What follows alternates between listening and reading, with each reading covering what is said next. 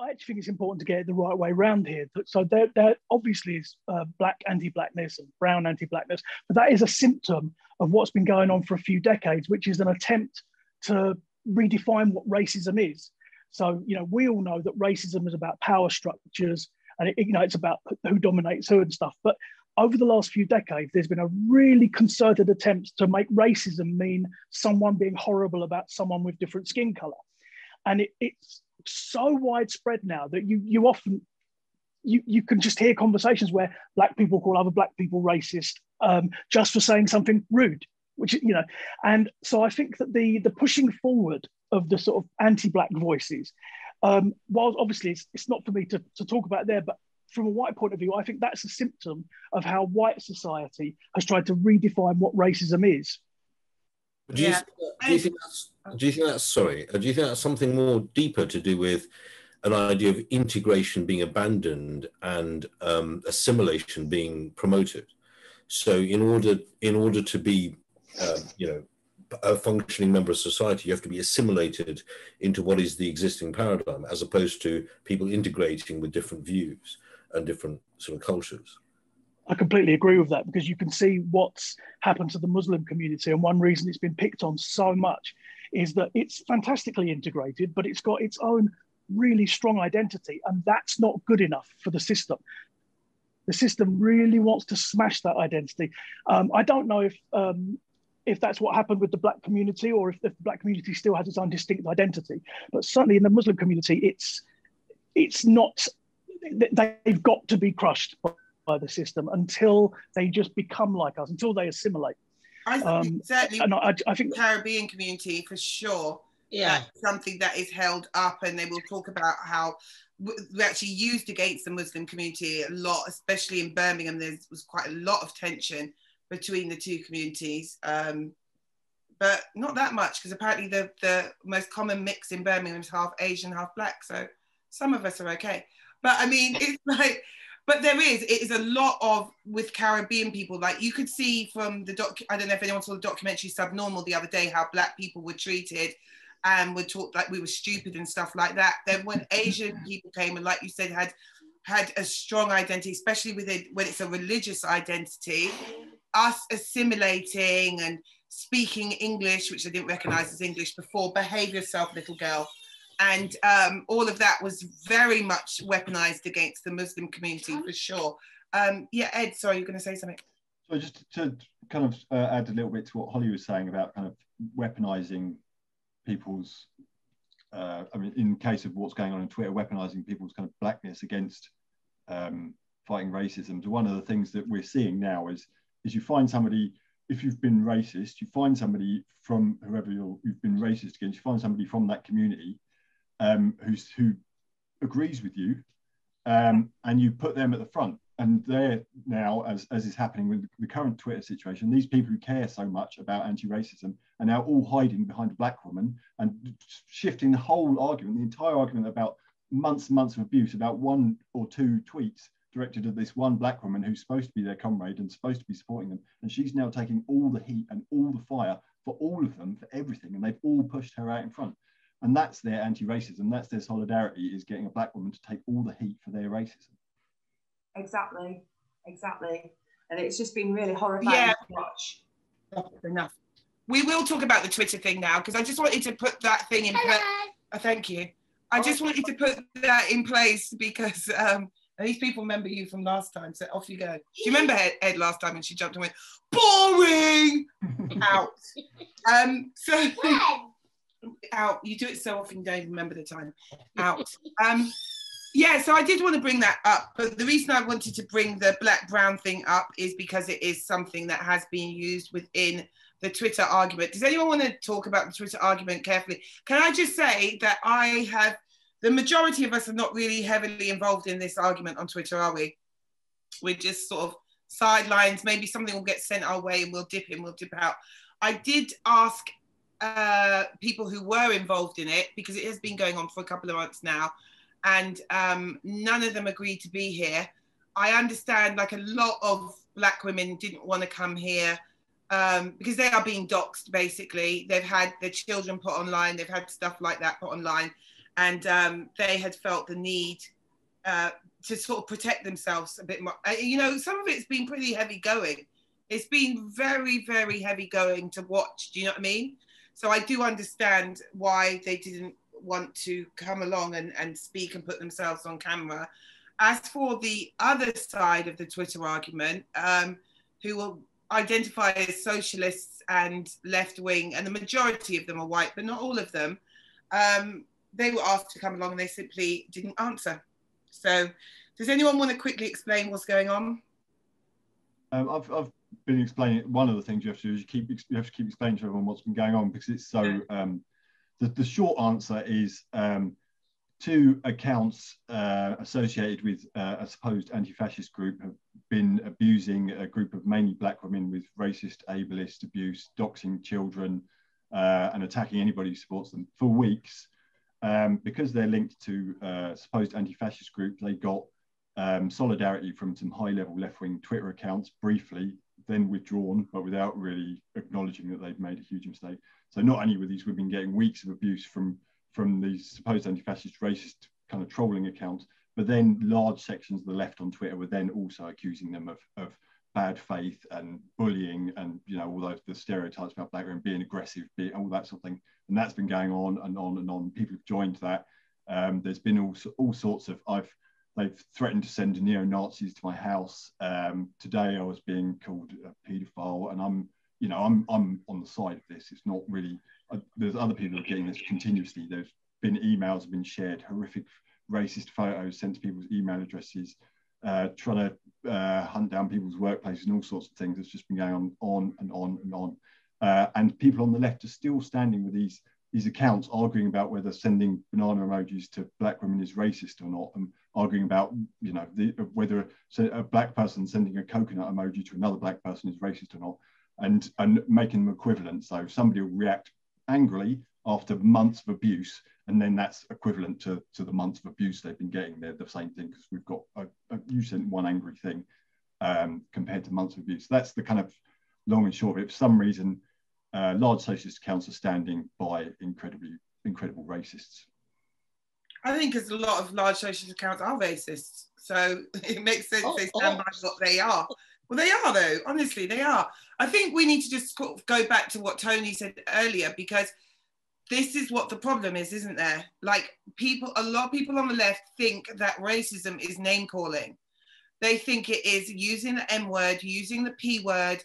They think it's that kind of direct racism that they can see and recognize. What they don't recognize is the many other ways that it does show itself, and the way, you know, that people suffer under racism, stereotyping, microaggressions.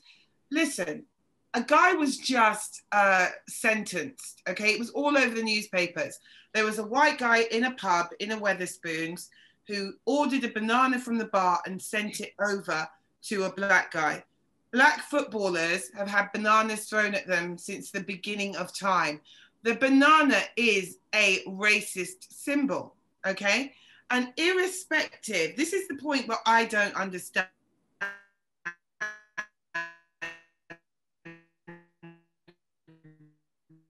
So I think, Avi, you've gone.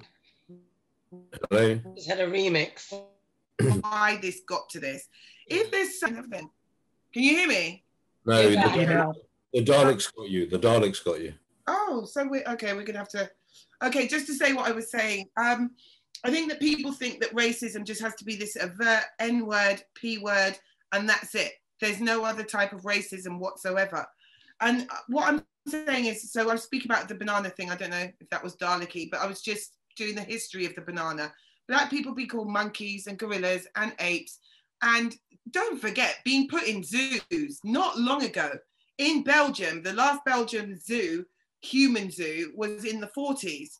This is where they had black people, where white people would come along, feed them bananas and take photos of them and stuff like we were some kind of animal. So there's history behind that. That is a weighted symbol.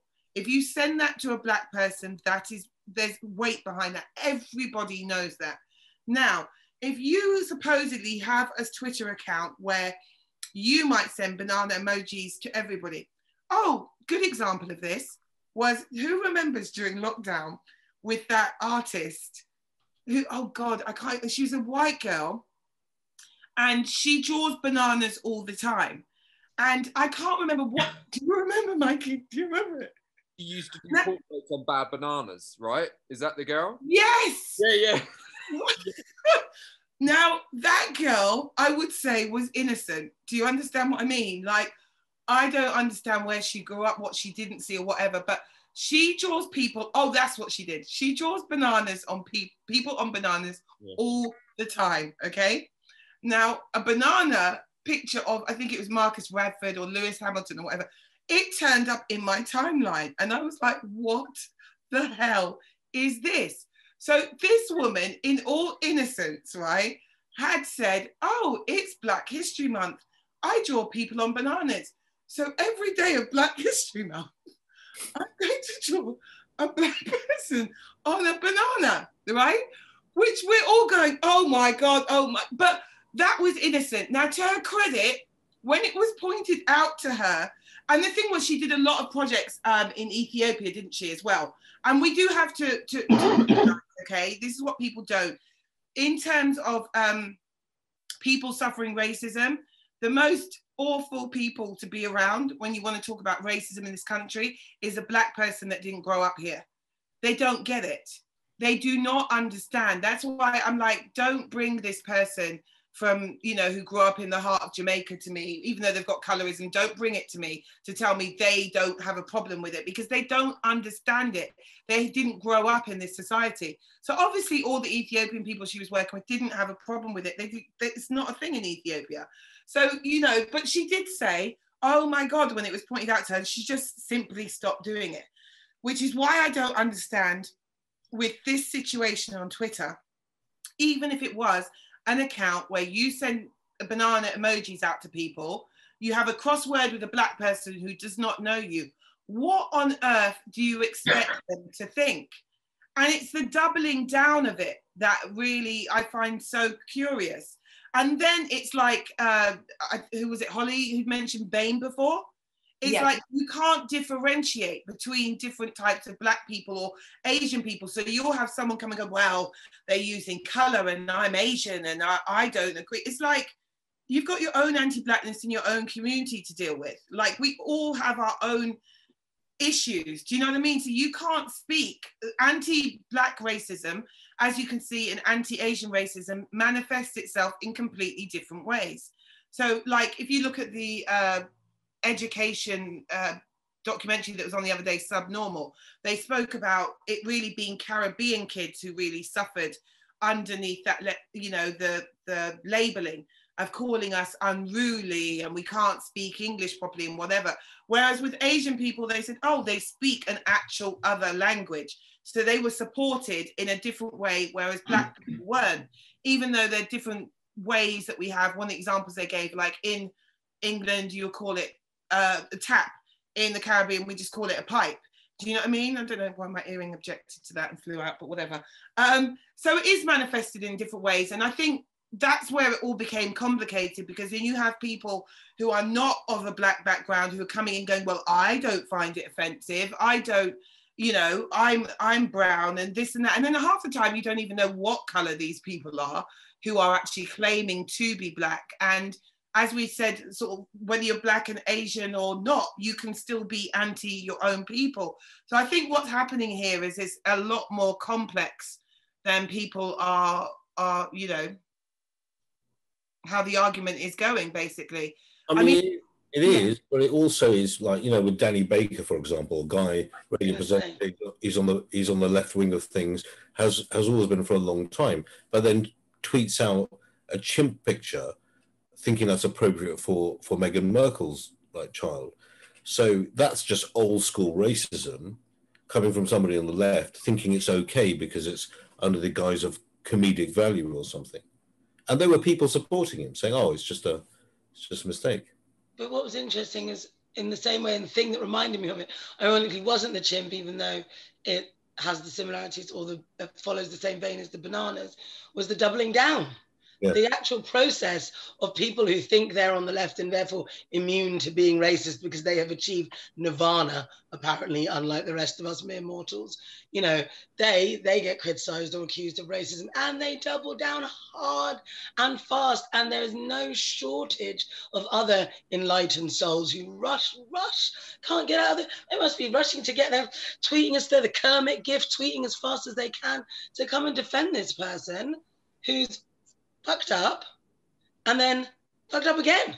And they will also come and fuck up with them. And I find the whole thing really, really odd. Instead of being able to, there's no objectivity, there's no ability to stand back, there's no empathy, there's no ability to put yourselves in anybody else's shoes. It's all, I think actually back to what you said, Holly, actually white centering. The only people who have emotions or feelings that are valid or worthy of note are white people. So anything else really, and that's what kind of happens every time, anything else is pointless. Nothing else has any value. These women pointing out that Jamie Kay's original tweet. Oh yeah, it was about black boys and stabbings, wasn't it? Was that right? Yeah. Pointing that out, that was a pretty racist thing to say. And he got all in his feels, and he blocked her, and she got attacked, and he disappeared. But I mean, that was, what about the black people who were offended by that tweet? What about their feelings? I think we have to talk about good faith, because I think I spoke about it before. There is none. As well. There is none. That was not a good faith tweet. That guy said, what is it with black people and knives, or black people and knife crime? So I had said, I was actually one of the people who responded to it, and I had said, here's some articles, please go and read. This is a stereotype, and this is, you know, and spoke about how they solved it in Glasgow, where there's pretty much no racial disparity and whatever. The person wasn't interested. That's not what they wanted. They didn't want to have a conversation about knife crime. And sometimes I will answer somebody in good faith just to see where you're going to take that. That was not what the intention was.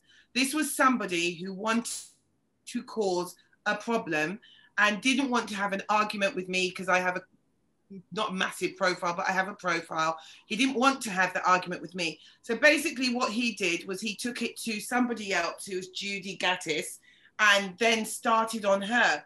And I don't understand at what point that anybody who identified as left-wing or claimed that they were, or a socialist, could see.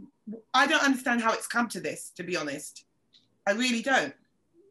I completely agree. I think it seems like it's got so far, considering the original problem was really cut and dried. Yeah. And it was really clear. There wasn't anything, I don't feel like you could like, oh, it was a little bit, there was a little bit, you could misinterpret that. That was slightly differently worded. It was quite clear if you can read words and understand the English language. But doesn't it being antagonistic? Sorry, guys. I was going to say, so doesn't it all come down to what is the projection of Britishness in the end, really? Yeah, with the Tory party trying to throw Union Jacks behind them, and the Labour Party, and that, well, exactly that. We shout flags too, you know. Exactly, but exactly that. It's the reimagining of what is this when the Labour Party has to do with, and the Tory party has to do with Brexit, non-Brexit. What is this new paradigm that everyone's going to have to imagine, and everyone's trying to imagine something. And a lot of what we're seeing is just a failure of imagination. You know, we're seeing basically people looking back to yesteryear and saying, this is what we're going to re-achieve again, even though the conditions are completely different. And a lot of that is about, you know, supranationalism, and supranationalism, you know, wrapped up with not really having space for anyone that isn't on that particular page, really, or doesn't fit that particular profile.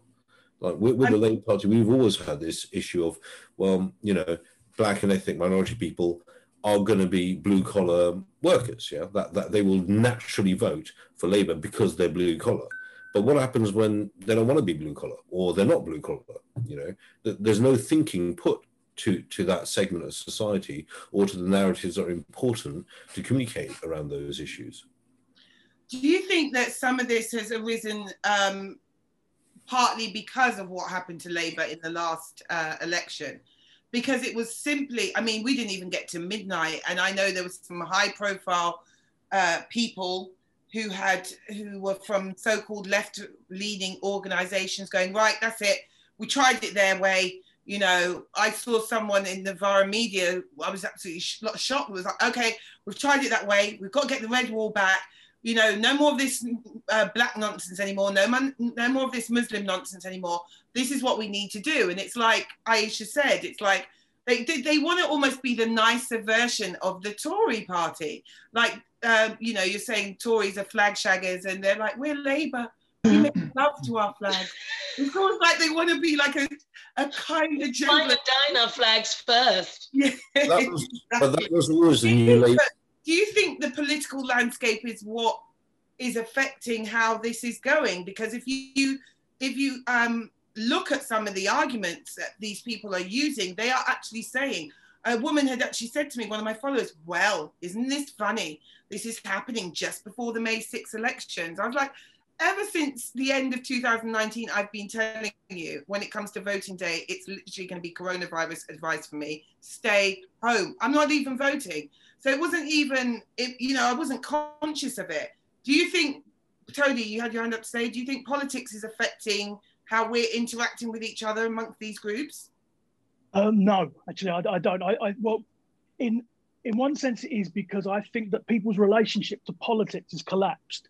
And so I don't think that Labour has the kind of social base anymore. It doesn't have the union base anymore. There is no collective base for Labour. So I think what changes in Labour doesn't really affect what goes on the ground. I do think that people felt that crushing defeat in 2019 and didn't know what to do with it.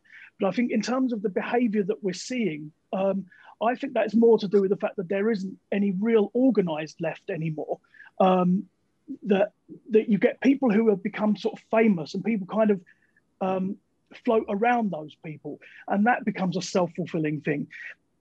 And I think it's really important to differentiate between online and offline, because if this was happening in my workplace, if people had been doing this in my workplace, we would sit down and talk, and it would be talked about in good faith.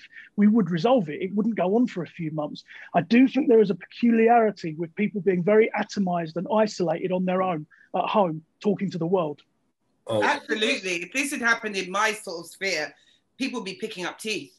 Like, yeah, but that's the thing. If it happened in a workplace, there would be workplace law to prevent you from putting banana skins on your colleague's desk, or for completely ignoring the fact that they have racist jokes, or for doxing them, or for putting pictures of their kids up at work. What they're doing is absolutely outrageous.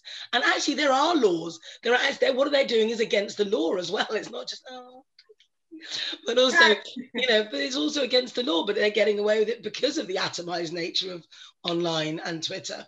You know? Taz, you're our resident legal expert. What does the law say about this? I mean, well, it sort of depends on what's being said, but there's the Malicious Communications Act, which can be used. It's a very, very wide piece of legislation, really bad law actually, but it can be used almost any scenario to criminalize any sort of behavior or communications that lead to even somebody just feeling anxious.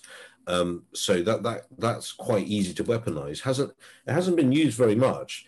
The 3 times that it was used by the CPS, those cases collapsed. There's only been 1 successful prosecution around it so far, despite being around 2003. But it is a tool that's there and can be used.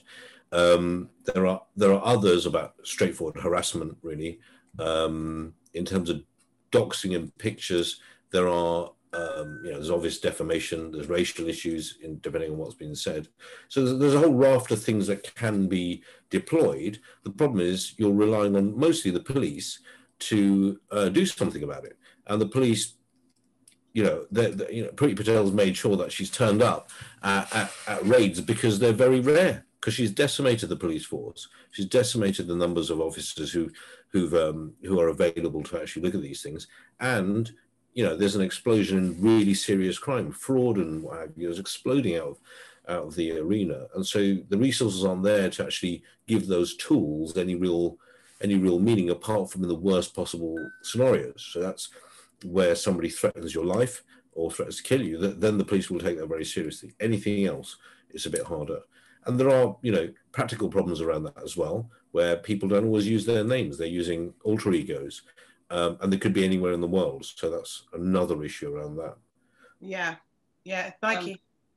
Yeah, that's the thing that I've noticed a lot on let's say Twitter left, is that there are a lot of accounts that don't use their face, and I'm sure that that's for reasons so they can be unfiltered. But then I get why you'd want to be unfiltered in some ways and whatever else, but then also to use this profile with no, where you could pretty much be anybody, and then using that to attack, and I mean really go in. I'm finding that really dangerous. And then I've also I've something that I've seen some stuff that has actually got to a point, when you see people that are actually they're showing pictures of someone's child with abuse written there. They're sending emails of now they're sending emails of the bananas, but not only that, of lynched, and dead people and dead black people. Well, it's from slavery, isn't it? It's a very much, I think one of the tweets, it says something like, these black people need to be put back in chains and that kind of thing. And there's the lynching images of black men from America and stuff, and also slavery with the chains and stuff around your neck. That's a very strong message. That is saying who the hell do you think you are? There's so many messages that come with that as a black person, and of course the distress which they are trying to cause, because those images are going to be triggering to people. So is there a difference between them and, who's sending those images? I assume it's not your kind of the big Socialist Sunday accounts. Well, no, ask Danny Baker, maybe. This is the thing. But you know what I mean? Because, if someone's sending that and also saying that they're the real anti-racists, my head would have real trouble with some of these massive accounts, because I swear that half of their followers are their own alt accounts, because I can't see how 80,000 people are following that nonsense. I just don't get it. I really don't get it at all. I don't know. In terms of, it really is. I can't see how you could support that in any way and decide. I think if you're a white person and you are talking and you're against or you're at odds with a group of black people, and you are sitting there saying, I'm the real anti-racist. You gotta, can you not step out of that and take a good look at yourself in the mirror? How does that make any sense to you whatsoever? And I do think also as well, the problem that we're having these days, back to definition that Tony spoke about earlier, is other people are defining what racism is. You know what I mean? It's like other people who are sitting there defining what Islamophobia is, other people defining what anti-Semitism is. And I think the rule in this situation is it's got to be the people who are affected by it. Like I said, there's words that I've missed in my life and not realized, oh my goodness, that's hugely offensive. Or something that I've grown up hearing, an expression or something or other. So I think if you're trying to take the lead off the people who are affected by it, that's definitely a problem. Well, I think there's no, it's not relevant anymore. We moved on. Are you in that? I forgot what I was going to say. There is a problem. I think we're going to have to really learn how to deal with that as individuals, because in terms of social media, that's not going away. And social media being controlled or by the companies is has been a good thing where they've been taking off really racist sort of abuse, but also we've seen that in the context of the Israel-Palestine issue, that's also being abused by social media companies, and also with Donald Trump. As unpleasant as he is, should the leader of the then free world have been deplatformed? It's the amount of power there is quite scary. But all of this is going to be academic soon, because we're going on to sort of blockchain technology where there's going to be decentralization and no way to remove content, really. No way at all to identify where the content's come from or to stop it in any way. And that's about to appear. So when that happens, we're just going to have to be, as individuals, resilient, really. because there's going to be no outside police force. There isn't one now. Yeah. What about a cabin in the woods with no internet connection? How about that? It's sounding more and more appealing. Does anyone here think there's any good faith actors? Like, no. I mean, I've been surprised. I've been surprised at some of the people, some of them who I've met in life, who have turned around and gone, "Oh, this person's not a racist." Like, moving forward, like, what can we say? Because my point to people like this is, it's not for you to jump in and go, where you can see there's a serious issue going on. You as a white person to jump in and say, follow this person, they're really nice. It doesn't help.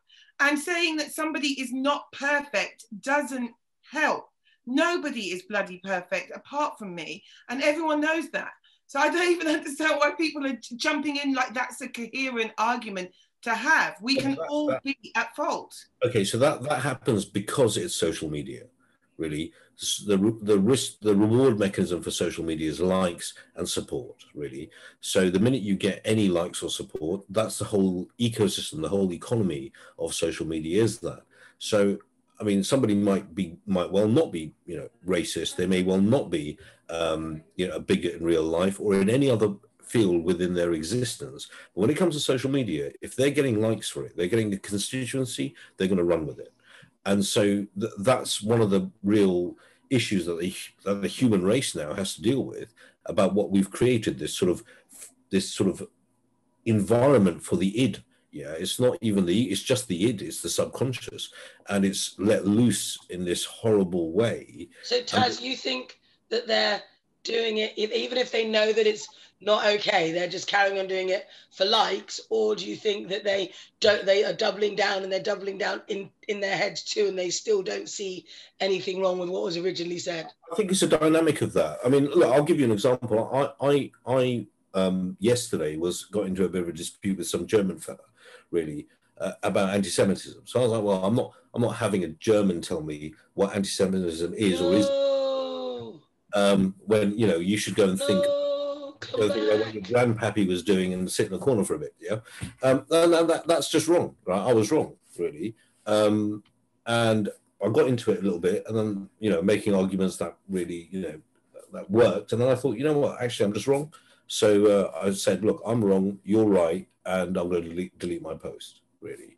And I think we just need to train people to think about what they're saying and what effect they're having on other people, and not run away with the argument and run away with the actual narrative. I know, but I think you have a different power dynamic, or a different place, because you're a brown man. White people just aren't about admitting they're right. They think they can define racism. They think they can define, you know, men often think they can define sexism. Like, I feel like if you're in the position of power in these situations, getting people to admit they're wrong isn't that easy, as we've seen. But on social media, I can be a white little girl if I want to be. or I can be a black man. That's a show I'd pay to watch. But yeah, I know, but you know, the alter egos are infinite. You can pretend to be whatever you want to be. But do you think, like, we're seeing a sort of gang mentality as well? Because it's just like you know, as you would see with the bullies at school, they just all start grouping together, and they all start, you know, oh, I'm going to defend my mate, and I'm going to do this. I mean, I've tried to do a bit of what I try to do is to get people to look at it. So if I'm seeing a gay guy saying, well, hey, I'm like, how would you like it? Because I think people are inherently selfish. I think people find it very hard to understand something that's not in their own, you know, just the box where they live. So you have people who I know who are excellent. Gay men I know are excellent when it comes to homophobia. They're horrendous when it comes to racism. So I think sometimes by drawing that comparison, sometimes, hi. I don't know. I mean, how do you get these people to come out of it? Because they have got into such a gang mentality at this point. It's not making sense. The problem is, it's part of the human condition. Yeah, there's lots of studies done on this in criminology around how people behave in groups. Yeah. So when you get a group of people together, the absolute lowest denominator is to be the guy who sets the tone for the group. And there's reasons for that, because of anonymity mainly, because of a shared responsibility for. Sorry, who wants one of my fags? Oh, okay. And anonymity around, and diffuse responsibility, because you don't feel responsible fully for what you're doing. Now, in these scenarios, we're online, and that's just let loose. So how do you okay, I don't know what's going on in the screen, but how do you bring that sense of responsibility, the police force, back into social media in a way that's cogent and can set the rules? That is a problem the human species will have to deal with. Sorry, Ed. Yeah. I think there's another element to that as well, another dynamic in political circles, in that if you're on the left, for example, not exclusive to the left, but if you're on the left, you've kind of got a position where we're the better people, and what's good for us, if we're good for everybody else, then what's good for us is good for everyone else. So you put yourself above someone else, and then anything that's an attack on you is an attack on kind of the greater good. So if you're a big left-wing Twitter account, then you're promoting socialism. Therefore, any attack on you is an attack on promoting socialism. So that justifies actions that are questionable, and people think, you know, because we want the best for everybody, sometimes we'll do things a bit underhand, but it's for everyone's benefit in the long run, and that justifies more and more and extreme. But that's been a classic tale of what the left has done to Black and Asian, Black and Asian people. It's like, you know, your needs come well down at the bottom of the list of the greater good, and you need to actually be quiet. You know, and not make so much of a fuss. And so you can kind of see that manifesting itself on Twitter as well. Yeah. It's like, you know, that's more important than actually standing in solidarity with these Black women that have been subject to the most awful racist abuse. And the thing is, like, what I've noticed, sorry, Ed, I've completely cut you off. I was just jumping in on that because what I have noticed is that there are a lot of left-wing accounts that really have taken a stand and said, you know, these banana emojis and the people doing that, you know, beyond the pale, they're disgusting, it's racist. But then there's been like a domino effect of vouching for other accounts. So it started with one account that said, you know, oh, they're not racist, they do that all the time. And then other white women from the left, big socialist accounts, said, oh, that person's really good, and you know, they're great, follow them. And it's just like kind of like domino effects of legitimizing the racism. And so it's like kind of like this layer upon layer of, no, they're a good person, no, they're fine, they're a real anti-racist, they wouldn't have any trouble with that. And then it becomes this really awful thing where the actual offense has become so watered down. Is it's about these big accounts rather than what's actually happened. Yeah. Mikey, no, go ahead. Mikey was going to say something. In real life, when your friend's being, let's say, problematic, but what I really mean is a bit of a racist cunt, you pull them aside and you say, hey, that was wrong and I love you, but that was fucking racist and you need to apologize. What you don't do is ignore what's happening and then do a tweet saying, I know they're problematic, but follow them anyway because they're amazing.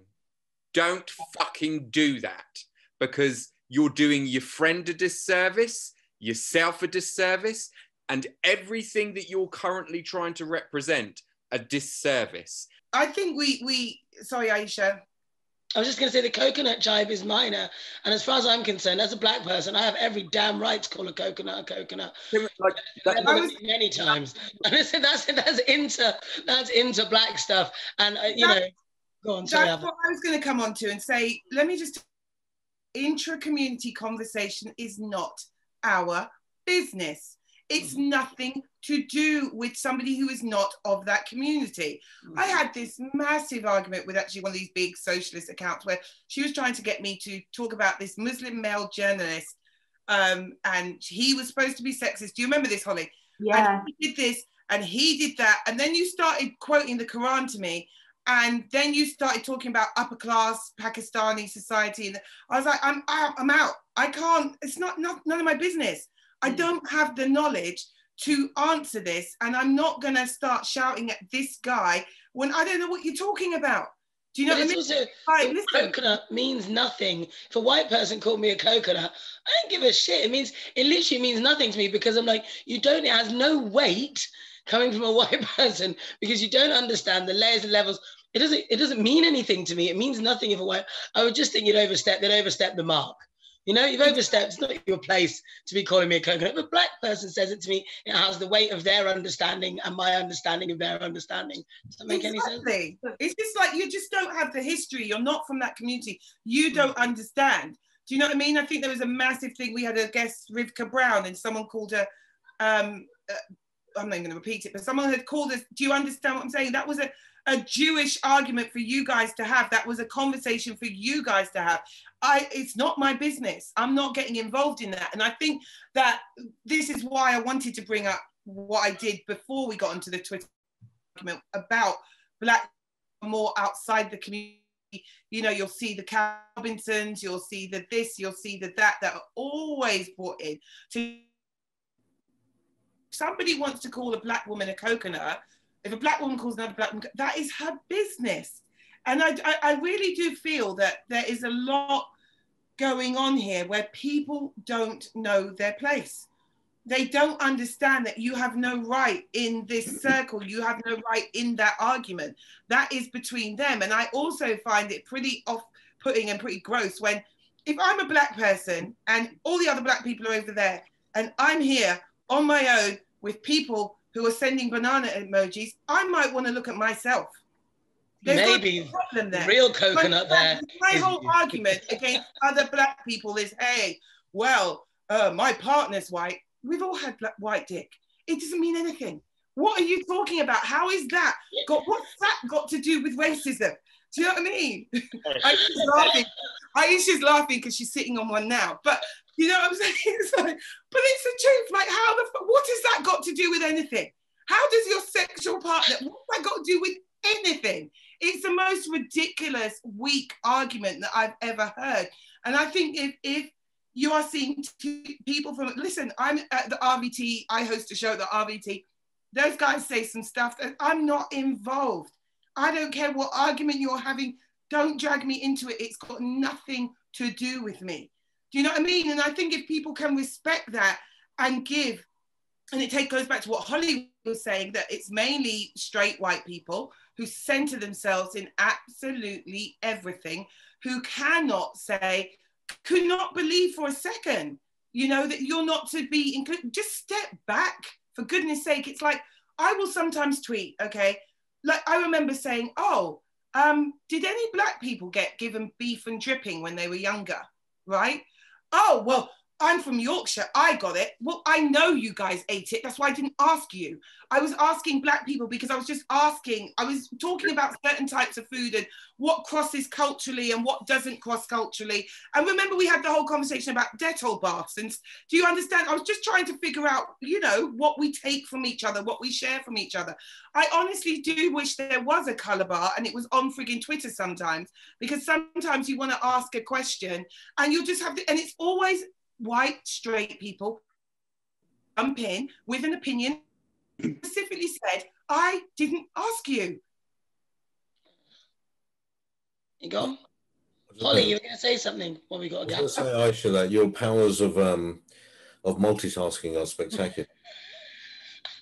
Hello. All right, that's enough, After. I've got to do a head suit. Yes, and smooth, has, thanks. I don't know. I mean, Tony, you can say something. Yeah, I actually think one of the interesting things is that we've not been talking about racism on the left, have we? We're talking about racism. And I don't mean that in a glib way. Everything we've been talking about for the last hour is just racism. You know, talking about black people being spoken over, talking about people not listening. And I'm sort of fascinated by that basically everything we're saying could be applied to left or right or people who aren't political at all. I don't know what the answer to that is, because one of the things I was going to say is that, you know, there's always been quite overt racism on the left. Even back in 1968, you had dockers going on strike to support Enoch Powell. But this new sort of media that we've got, which is allowing people's bad sides to come out much more explicitly.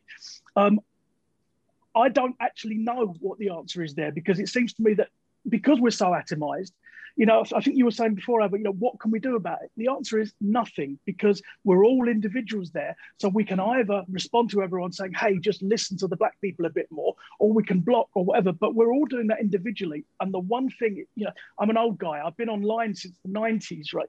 And the one thing you know is that no matter how many people you convince, no matter how many arguments you win, tomorrow someone new is going to come along and say, but banana emoji is not racist, and it all starts again. It's a real problem with social media. I don't know whether it's a problem of the left, but it is fascinating me how really what we're talking about is just racism rather than racism on the left.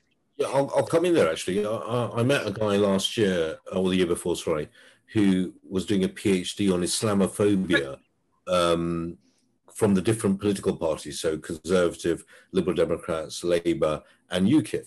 And I was very surprised because his research showed that actually all the political parties, in terms of those associated with Twitter feeds, were pretty much of a piece. Yeah, UKIP was only slightly more than the others, which was, you know, for me, it was surprising. But what it showed is that racism or Islamophobia, whichever sort of particular flavour you want to look at, is part of the background radiation of humanity, really, and it doesn't matter what political bend you have, unless you have a particularly specific party that's particularly interested in racism, like, I guess, UKIP, which is only slightly overrepresented in the statistics. So that came up with the anti-Semitism in Labour thing. When you actually looked at the numbers, the Tories, of course, were far more anti-Semitic than your average Labour member. Of course, because you're far more likely to want to be a Tory if you're a raging racist than you are to want to be a member of the Labour Party. But obviously, and of course, the Tories had a huge amount of Islamophobia in comparison to the Labour Party. But of course, none of it was reported because it didn't behove Tories. Holly, then Mikey. I'm gonna go first, Mikey. Me? Yeah. I was just gonna say, and like, I just as a thing with the bullying online as well. I think we also have a problem with stanning, and that's people. It's not just left wing kind of solidarity. You can't. There's some people just have. They literally have people that will attack anybody that ever says anything remotely even questioning them, and that can cause pile-ons for absolutely no reason whatsoever. And that's something that I see a lot as well. Like, someone suddenly comes in with a disagreement, and then they've got 5 or 6 accounts kind of piling on that person, like instantly going away from the argument and just calling them ugly, or like showing them photos of themselves that they've dragged off of Facebook and things like that as well. And it's just, and like these nameless kind of minions that are there to try and shut you up because you're on the right track of actually making a point. And so, you know what I mean? And that stuff seems to happen a hell of a lot. It's because so many of these accounts seem to have another alt where they can be themselves diplomatically, but then they can be a really ugly, unfiltered version of themselves to come and get you, like a mullah, you know? Yeah. So do you think that so it's, like Tony said, it is straight up racism, really. It's just, we shouldn't really be differentiating between left and right. It is racism.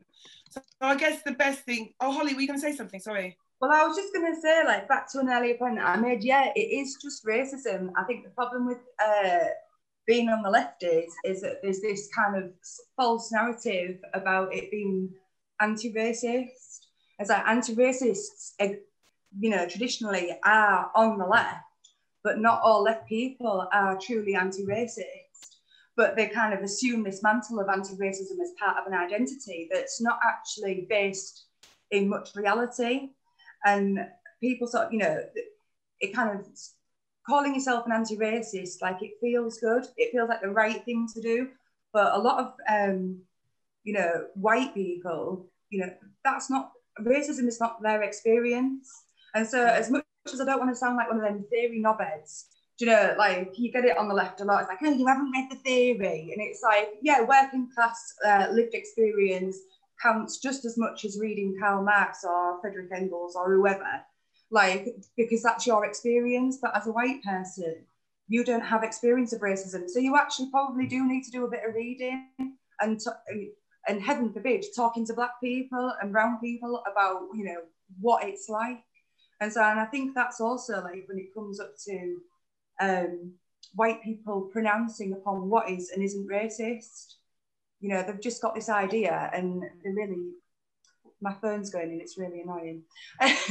But like that is... I was going to say, yeah, I mean, I think we've kind of talked it out. I will sort of, everyone can stay online if they want to, because we're like going on. Like, this is the worst Black woman hour we've done. This is like a proper Black hour. This has been like 2. But I guess then going forward, all we can say in terms of that Twitter spat, for me, coming out of this conversation, best thing that I could do is support the Black women. And that's all I can really do. I don't see there's any point. I mean, you know, I've had it all flipping morning from these people. I guess, I mean, for me personally, and it's not for me to tell anybody else that, I wish that they would just block more and not answer more. Do you understand what I wish you wouldn't, because me and Tony were talking earlier and it was just like, oh, they're just not, they don't listen to anything you've got to say. They don't take it on board. You'll answer and they go, well, you can't answer, can you? It's like, I just did. You just, you know what I mean? It's kind of all of that. And I think, especially when you don't really know who you're arguing against because they're anonymous accounts and stuff like that, I think you just got to stop giving it energy after a little while. But it's not for me to say. Do you understand? Like, if somebody is tweeting something about my kids, one day I could be fine about it. The next day it might hit me differently. So I think I just, you know, I would like people to think about long-term well-being, because this has been going on for a long time, for their own self, not for anybody else, for their own self. How is this helping you? How are you feeling? Are you starting to feel depressed? Are you starting to feel frightened? Are you know what I mean? And if you want any help, there's all of us, and there's people who you will recognize who've been allies towards you. And I suggest you go to them and ask for help in terms of tackling these people. And it's like you said, there's so much going on, because it's not just, it's like Mikey said, they've got backup alt accounts and they've got all their WhatsApp groups as well. And there was a guy who came out not long ago who was very in that group, came out and said, look, this is what's really going on. There's an absolute crazy bullying campaign here. And I think, conclusion from all of this. Yeah, I think, well, there's something that Ben said earlier on. I don't think he managed to expand on that, which was that on the left, it isn't inherently anti-racist. I was hoping to get a bit more about what that was about. I think there's just a lot of grieving. Sorry. I was just thinking of people like the Fabians and like Beatrice Webb, who were espousing the continuation of imperialism along with social reform back home, and I think that strain in Labour has persisted to that day. Yeah. And it's interesting picking up on that point, like the Fabians are like the sort of intellectual middle class strain of Labour. And so there's that kind of like that paternalism that goes along with that.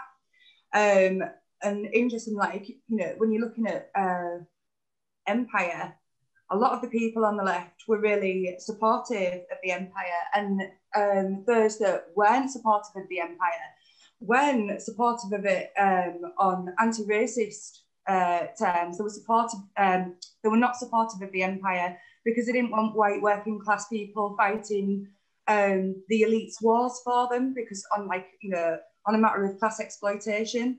I know it's like slightly anachronistic to talk about anti-racism at that time because it wasn't really a thing. But, you know, like the idea that socialism and the left wing in the UK like arose as an anti-racist movement, it's ahistorical. So what is the value proposition for the left? What is that to everybody else? Because we can have our disagreements, because some people can be, you know, on certain topical issues, for example, you know, the Israel-Palestine issue, there's going to be disagreements, but there has to be some value proposition that the left wing has that allows for those disagreements to take place within whatever context, and then a median to be found. But the problem that I'm seeing is that, well, what exactly is it the left stands for right now? Because there isn't a single value proposition, and therefore there's no umpire, there's no debate, there's no discussion. There's just siloing of entrenched positions. And I think that's what our real issue is. What's the value proposition? That's why I asked what I was asking earlier. Do you think like the way the political landscape is having a sort of trickle down effect on people, because there is no real, people haven't got anywhere, you know, say what you want to say about Corbynism, but for that moment, there was a lot of different groups that were together. And now it's nothing. Ed? That's where, on top of the obvious solidarity you have to show people who are experiencing racism, I think as a white person who wants to show solidarity and build a movement for kind of making people's lives better, you obviously show solidarity with anybody who's experiencing anything. But I think one of the things that's kind of, for me, that needs to be done, and one of the things I've always wanted to do really throughout the Labour Party, is try and build an organisation that's better, and people don't experience this. So in the Labour Party, I'd go to meetings and you'd see people groaning when women were talking about misogyny, or you'd see, you know, eyes rolling when people are talking about homophobia and all that sort of thing. And I think what we need to do on the left is build an organisation that's not like that. Just build something better. We need to, I think that's one of the things I want to kind of get involved in, is just trying to, I look at these other organisations and say that, I look at some of the stuff that's happened with some of the new parties and how they've handled accusations of discrimination. I just think, what are you doing? And now I want to get involved in something and just say, let's not do it badly. Let's just do it how it should be done. And that to me is kind of the next step, is to show how it should be done, instead of, not instead of, but as well as fighting the people who are doing it badly. Mikey? 100% with Ed there. And Ed, I think that 100% you like I know that you probably be talking to like the new things as well, and really do need that. And I'm glad that there's actually a couple out there that are willing to listen and are actually showing solidarity with the girls as well, which I was really pleased about.